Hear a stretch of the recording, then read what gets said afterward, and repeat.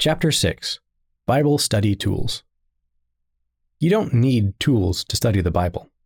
If the only resources available to you are your Bible and your connection with God, you already have everything you need to learn and grow as a Christian. That said, there are many helpful tools you can use to get even more out of your Bible study.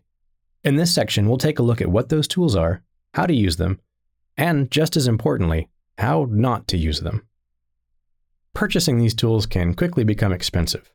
Consider using your local library or the websites included in the digital tools section at the end of this chapter. Cross-references, topical indexes, and dictionaries. Useful for finding related scriptures and understanding concepts. For any given verse of the Bible, there are often dozens of other similar or related verses, but the Bible isn't set up in a way that makes it easy to search for topics and subjects. In fact, unless you already happen to have those related verses memorized, finding them can be a painstaking endeavor.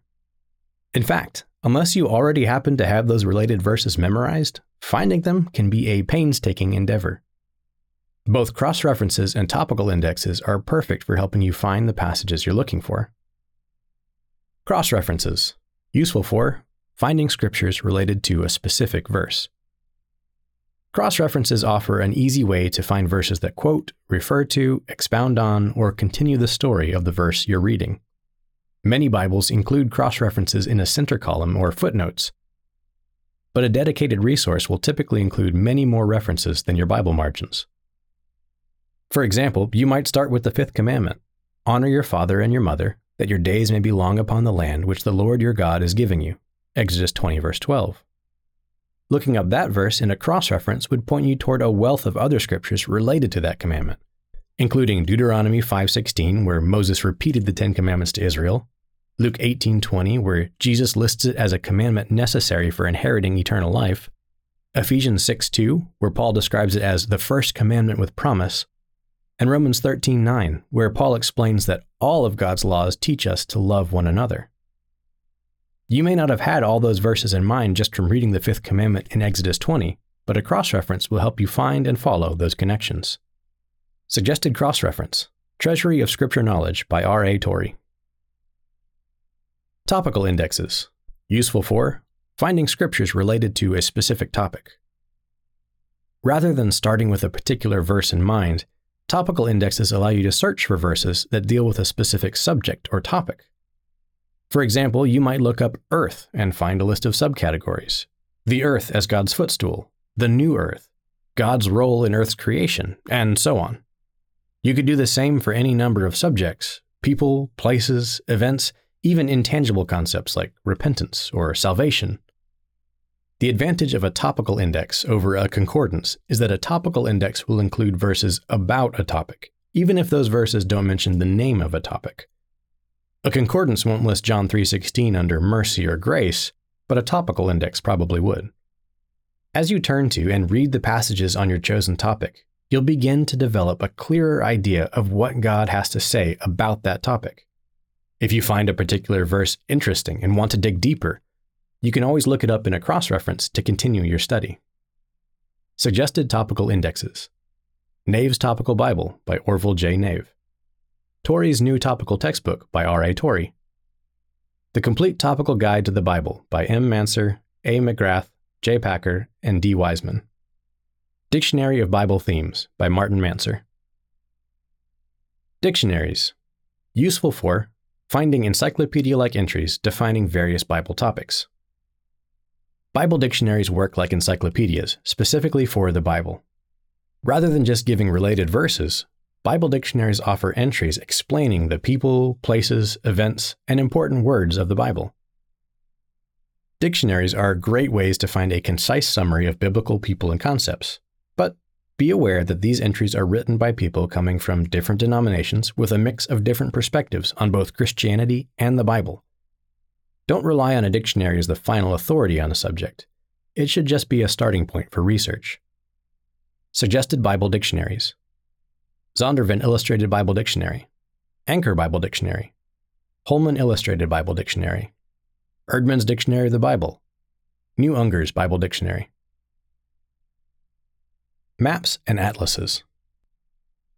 Useful for bringing biblical locations to life, especially in terms of their geography and culture.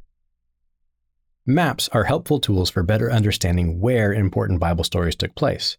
You can find single maps of biblical locations, often with a simple online search, or you can use a collection of maps and other regional data, known as an atlas. Maps. Useful for quick overviews of important biblical places. Places are often front and center in the Bible stories. Israel, Babylon, Assyria, Jerusalem, Canaan, Egypt. It can be hard to keep track of where each empire, nation, and city is located in relation to others, which makes a simple map extremely helpful for following the Bible's narrative. Most of the Bible is focused on the land of Israel and the kingdoms surrounding it. Many map sets will display how these regions looked during multiple eras of Bible history. Remember, we don't know exactly where all these ancient sites were located. The locations of many famous places, like Sinai, Ararat, Sodom and Gomorrah, Kadesh Barnea, and others, come down to the best guesses of scholars and researchers. As long as you're aware of this limitation, maps are helpful tools for visualizing and understanding some of the Bible's most important stories. Suggested maps. Then and Now Bible Maps Insert by Rose Publishing. Atlases. Useful for detailed insights into biblical locations. Strictly speaking, an atlas is just a collection of maps, but a Bible atlas is often more than that. In addition to useful maps, Bible atlases are filled with extra archaeological, topographical, and historical information. These are great resources for getting a visual overview of mountains and valleys, bodies of water, weather patterns, important cities, travel routes, troop movements, historic journeys, tribal boundaries, and more. Many atlases also include modern-day pictures of historical sites, cross-sections of buildings, relevant timelines, artist renditions, and information on important archaeological discoveries. Suggested atlases. The Carta Bible Atlas by Y. Aharoni, M. Avillona, A. Rainey, Z. Safrai, and R. S. Notley. Ultimate Bible Atlas by Holman Bible Publishers. Rose Then and Now Bible Maps Atlas with Biblical Background and Culture by Paul H. Wright. Zondervan Essential Atlas of the Bible by Carl G. Rasmussen. Concordances and lexicons. Useful for taking a closer look at the meanings of Hebrew and Greek words. When you want a better understanding of the original languages used by the Bible's authors, concordances and lexicons are your friends. But it's important to understand what each one can and can't do. Concordance. Useful for finding all occurrences of English, Hebrew, and Greek words in the Bible. In a concordance, you can look up an English word and find a list of all the verses where that word shows up in a given translation. For example, you might look up the word rock in a Strong's Concordance and discover that the King James Version uses the word rock in 106 verses. Many concordances will also list a long reference number alongside those verses. Usually these numbers are known as Strong's numbers, though some resources use GK numbers instead. GK stands for Edward Goodrick and John Kohlenberger, who developed a different numbering system. These numbers are important. They're your link to the Hebrew and Greek words behind the translation. For example, Strong's ties rock to 5 unique Hebrew and Greek words, each represented by a different number. Tsur, Strong's number H6697, Selah, Strong's number H5553, Maoz, Strong's number H4581, Halamish, Strong's number H2496, and Petra, Strong's number G4073. That means, whenever you see the word rock in your Bible, the King James Version specifically, it comes from one of these 5 words, but those 5 words each carry different meanings, which you can take a look at by putting those Strong's numbers to use. Most concordances also include something known as a gloss for each of those Hebrew and Greek words. If you look up the Hebrew word sur in Strong's Concordance, you'll find it defined as rock or cliff. If you look it up in Strong's Exhaustive Concordance, you'll find an exhaustive list of everything that sur is translated to mean in the King James Version: edge, mighty one, rock, sharp, stone, strength, and strong. This is where it's easy to get into trouble with a concordance. A concordance can show us all the English words that a Greek or Hebrew word has been translated into, but it does not give us a list of interchangeable definitions. Languages are complicated, and context matters. We can't replace every instance of tsur in the Old Testament with mighty one, or even strength. Sometimes tsur means rock, sometimes it means strength, and sometimes it's even a reference to God himself. But swapping those out without regard to context would make an absolute mess of things. If we did that, Psalm 89:43 might read, "You have turned back the rock of his sword," instead of edge. 2 Samuel 21:10 might say that Rizpah took sackcloth and spread it for herself on the mighty one, instead of rock, and so on. The value of a concordance lies in how it helps us quickly identify which Hebrew and Greek words have been translated into which English words. It can also help us find a particular verse we are looking for. But trying to use it for something else can lead us to incorrect interpretations of God's Word. Suggested concordances. Strongest Strong's Exhaustive Concordance of the Bible. Young's Analytical Concordance to the Bible. Englishman's Greek Concordance. Lexicon. Useful for understanding the meanings of Hebrew or Greek words based on context and usage. For the purpose of Bible study, a lexicon is more or less a dictionary for another language. When it comes to defining and explaining Hebrew and Greek words, a lexicon offers a great deal more insight than a concordance can. The trade-off here is that all that extra insight can make a lexicon denser and harder to use at first. There will be references to grammatical rules of the original languages, confusing parenthetical citations, entire words and phrases written in Hebrew and Greek. In other words, you might find yourself having to study the tool you're using to study. But more often than not, it's worth the effort. Lexicons often use Strong's numbers to make finding words easier.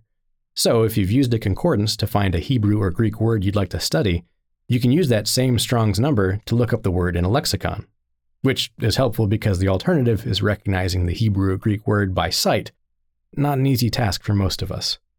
Some of the more advanced lexicons do expect you to have a working knowledge of the language involved, but there are many other options you can use instead. A lexicon will further break down the possible meanings of a word, as well as point you toward verses that showcase each meaning. We looked at sur, Strong's number H6697, as an example for concordances. If we look that word up in a Hebrew lexicon like Brown Driver Briggs, we find that it is indeed a masculine noun meaning rock or cliff. But then we get a wealth of information about the different ways it can be used. The first definition focuses on examples of sur as a literal rock, a rocky wall or cliff, definition 1a, a rock with a flat surface, definition 1b, a block of stone or a boulder, definition 1c, and even a rock with a specific name, definition 1d. The second definition looks at sur as a metaphor for God, definition 2a, and even for false pagan gods, definition 2b. Each definition includes example scriptures and extra details when available. Lexicons are especially helpful when it comes to verbs, as they can clarify what exactly is going on in a given verse. When the Spirit drives Jesus into the wilderness in Mark 1 verse 12, the word translated drive is the verb ekbalo, Strong's number G1544. Strong's Concordance gives this gloss for ekbalo: I throw, cast, put out, I banish, I bring forth, produce. That's a wide range of meanings, but again, a lexicon will break down those different meanings and point you toward scriptures that fit each definition. Thayer's Greek lexicon breaks ekbalo down into two different general meanings, with the included notion of more or less violence, and without the notion of violence. It's important to understand that the Spirit wasn't violently banishing Jesus into the wilderness, but leading him there with haste. A good lexicon will help clarify the difference. Note, many of the Greek lexicons you'll find online for free are very old. Thayer's Greek-English Lexicon of the New Testament was first published in 1885, and is largely based on Classical or Attic Greek. More than 300 years before the New Testament was written, Classical Greek had evolved into Koine Greek. Languages can change quite a bit in 300 years, so use these older lexicons with caution. They're not entirely outdated, but we know much more about Koine Greek today than when Thayer's was first published. Consider using a newer Greek lexicon for more reliable definitions. Suggested lexicons. Easier to use. A Hebrew and English lexicon of the Old Testament, also known as Brown Driver Briggs or BDB, by Francis Brown, S.R. Driver, and Charles A. Briggs. Mounce's Complete Expository Dictionary of Old and New Testament Words by William D. Mounce. The Complete Word Study Dictionary, Old Testament, by Warren Baker and Eugene Carpenter. The Complete Word Study Dictionary, New Testament, by Spyros Zodiates. More advanced, knowledge of Greek alphabet required. Greek-English Lexicon of the New Testament based on semantic domains by Johann Lu and Eugene Nida. Very advanced, knowledge of Hebrew and Greek words and grammar required. The Hebrew and Aramaic Lexicon of the Old Testament, also known as Halot, by Ludwig Kohler and Baumgartner. A Greek-English Lexicon of the New Testament and Other Early Christian Literature, 3rd edition, also known as BDAG, by Walter Bauer and Frederick Danker. Harmonies, timelines, and charts. Useful for organizing Bible events and information. The Bible was not written or organized with chronology as a top priority. Sometimes stories are spread across multiple books, and even within those books, the stories might be presented in order of importance or relevance. Sometimes uncovering the actual order of events can be a headache, which is where harmonies and timelines come in.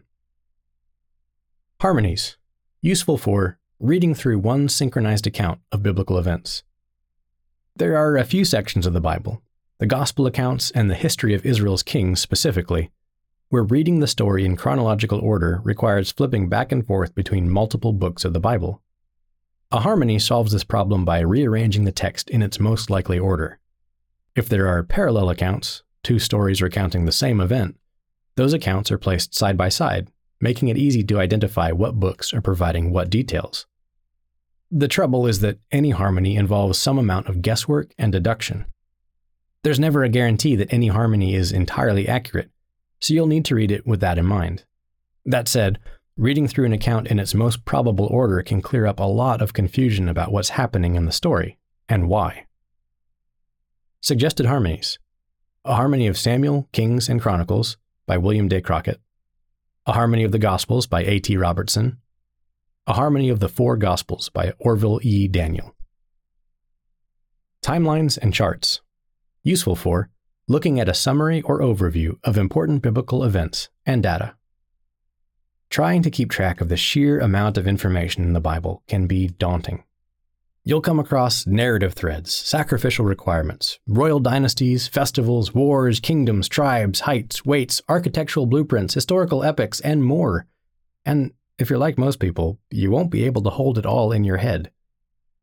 Thankfully, there are quite a few resources out there to help you make sense of it all. They come with the same caveat as harmonies. It's nearly impossible to put these charts and timelines together without at least a little guesswork, especially when it comes to calendar years. Treat these resources as general guides rather than precision instruments, and you'll find them invaluable in developing a clearer picture of important biblical events. Suggested timelines. Chronological and Background Charts of the Old Testament by John H. Walton. Chronological and Background Charts of the New Testament by H. Wayne House. Amazing Bible Timeline with World History by Bible Charts and Maps, LLC. Rowe's Book of Bible Charts, Maps, and Timelines. Rowe's Chronological Guide to the Bible. Time Chart of Biblical History by Chartwell Books. Commentaries. Useful for learning from the observations and insights of others. Commentaries are collections of years of biblical studies, research, discoveries, ideas, and questions. Their purpose is to provide additional insight into the scriptures. A commentary might provide insight into the cultural background of biblical locations or explain the impact of an ancient custom on the way a narrative unfolds. It might dig into the spiritual implications of certain statements or help draw connections and parallels between related scriptures. It might explain the meaning of Hebrew and Greek words and phrases used by the author of the book. Broadly speaking, commentaries fit into one of 2 categories: expositional and exegetical. Expositional commentaries exposit or elaborate on the lessons and applications of Scripture. Exegetical commentaries share an exegesis or critical analysis of the original text of the Bible. Of course, expositional commentaries often draw their lessons from exegesis. The difference is in what the commentaries present. Expositional commentaries focus on the finished product, the lessons being taught, while exegetical commentaries focus on showing the work that goes on behind the scenes, the meanings of phrases, historical context, grammatical constructions, etc. There's a lot of wiggle room in these categories. Some commentaries might focus only on exposition or only on exegesis, while others have a blend of both. Expositional commentaries tend to be more accessible to most readers since they don't depend on detailed explanations of Hebrew and Greek words. When you read through various commentaries, remember, just because it's in a commentary doesn't mean it's true. We believe the Bible was written by men who were inspired by God. We don't believe that everyone who writes about the Bible is inspired by God. You will inevitably find Bible passages where commentaries contradict each other, or else provide a variety of conflicting explanations. The authors of commentaries are coming from a wide variety of denominations and schools of thought regarding the Bible. We should be careful not to assume everything we read is a correct or valid interpretation of God's Word. These can be helpful tools, but they are not infallible. The final authority is always the Bible itself. To the law and to the testimony, if they do not speak according to this word, it is because there is no light in them. Isaiah 8 verse 20. However, as long as we make sure to compare and verify what we're reading against the inspired Word of God, we can uncover plenty of insights that will enhance our own studies as we draw closer to God. Expositional commentaries, useful for learning spiritual lessons from the Scriptures. Expositional commentaries, which can include devotional or homiletical commentaries, are focused primarily on the lessons to be learned from Scripture. These commentaries will often include stories, anecdotes, and analogies to help make those lessons easier to understand. Expositional commentaries are generally easier to read than exegetical commentaries, and they tend to read less like reference material and more like a sermon or conversation. Homiletics is literally the art of preaching. Suggested expositional commentaries. The New Daily Study Bible, NDSB, by William Barclay. The Bible Commentary, 21st Century Edition. Tyndale Old and New Testament Commentaries, TOTC and TNTC. Focus on the Bible Commentaries, FOB. Exegetical Commentaries, useful for understanding what the Scriptures mean in their original context. Exegetical commentaries are based on the author's studies of the original Greek and Hebrew texts, as well as their knowledge of the historical time frame of the text. These commentaries are more likely to make heavy reference to the original Bible languages, although this isn't always the case. Turn to these commentaries when you want to understand what exactly the authors of the Bible were trying to say through the words they wrote down. Be warned that some, though not all, exegetical commentaries expect you to have at least some knowledge of Hebrew or Greek as they explain the nuances of different passages.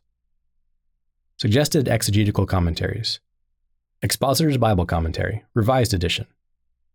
New International Commentary on the Old and New Testaments. Word Biblical Commentary. New American Commentary. Interlinears. Useful for studying the exact wording of the underlying Hebrew and Greek texts. When you want to take a closer look at what an author of the Bible was saying, an interlinear gives you the ability to analyze the original languages themselves.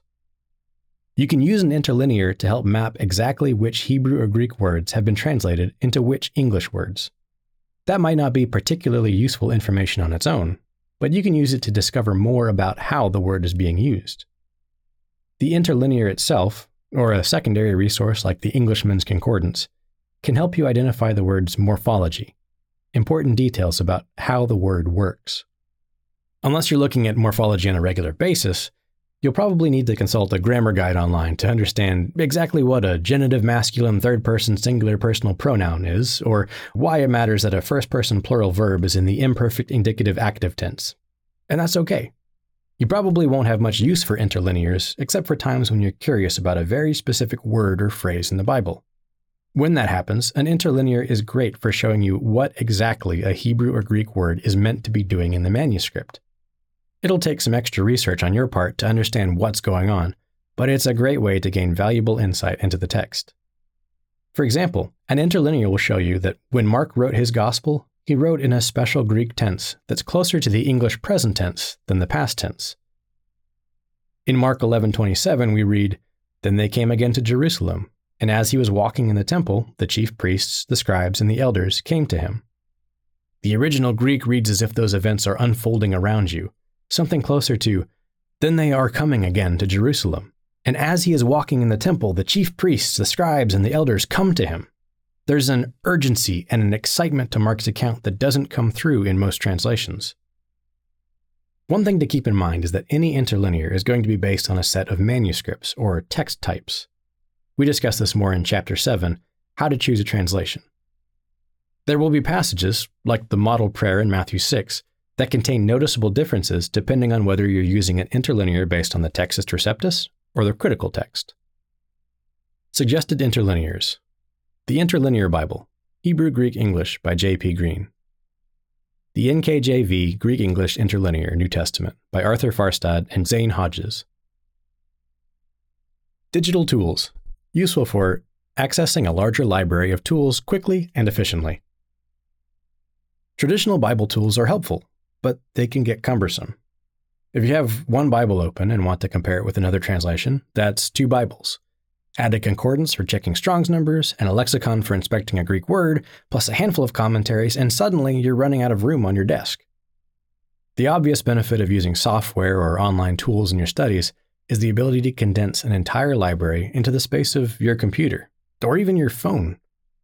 Although resources for Bible software can be extremely expensive, many online tools are free, often because they rely on older public domain works. Probably the biggest benefit of using a digital Bible study tool is that it will often do the hard work of linking individual tools together for you.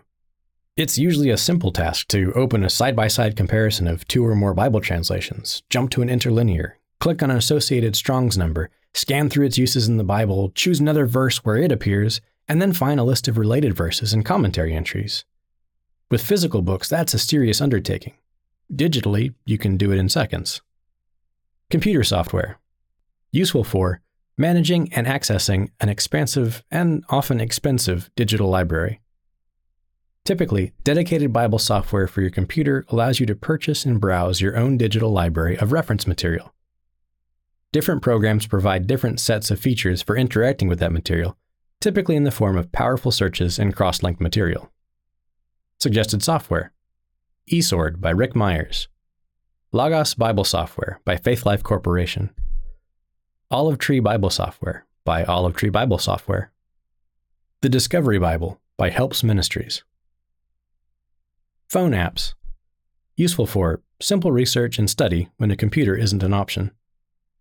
Smaller screens aren't well suited to text-heavy research, but there are many Bible study apps available for your phone.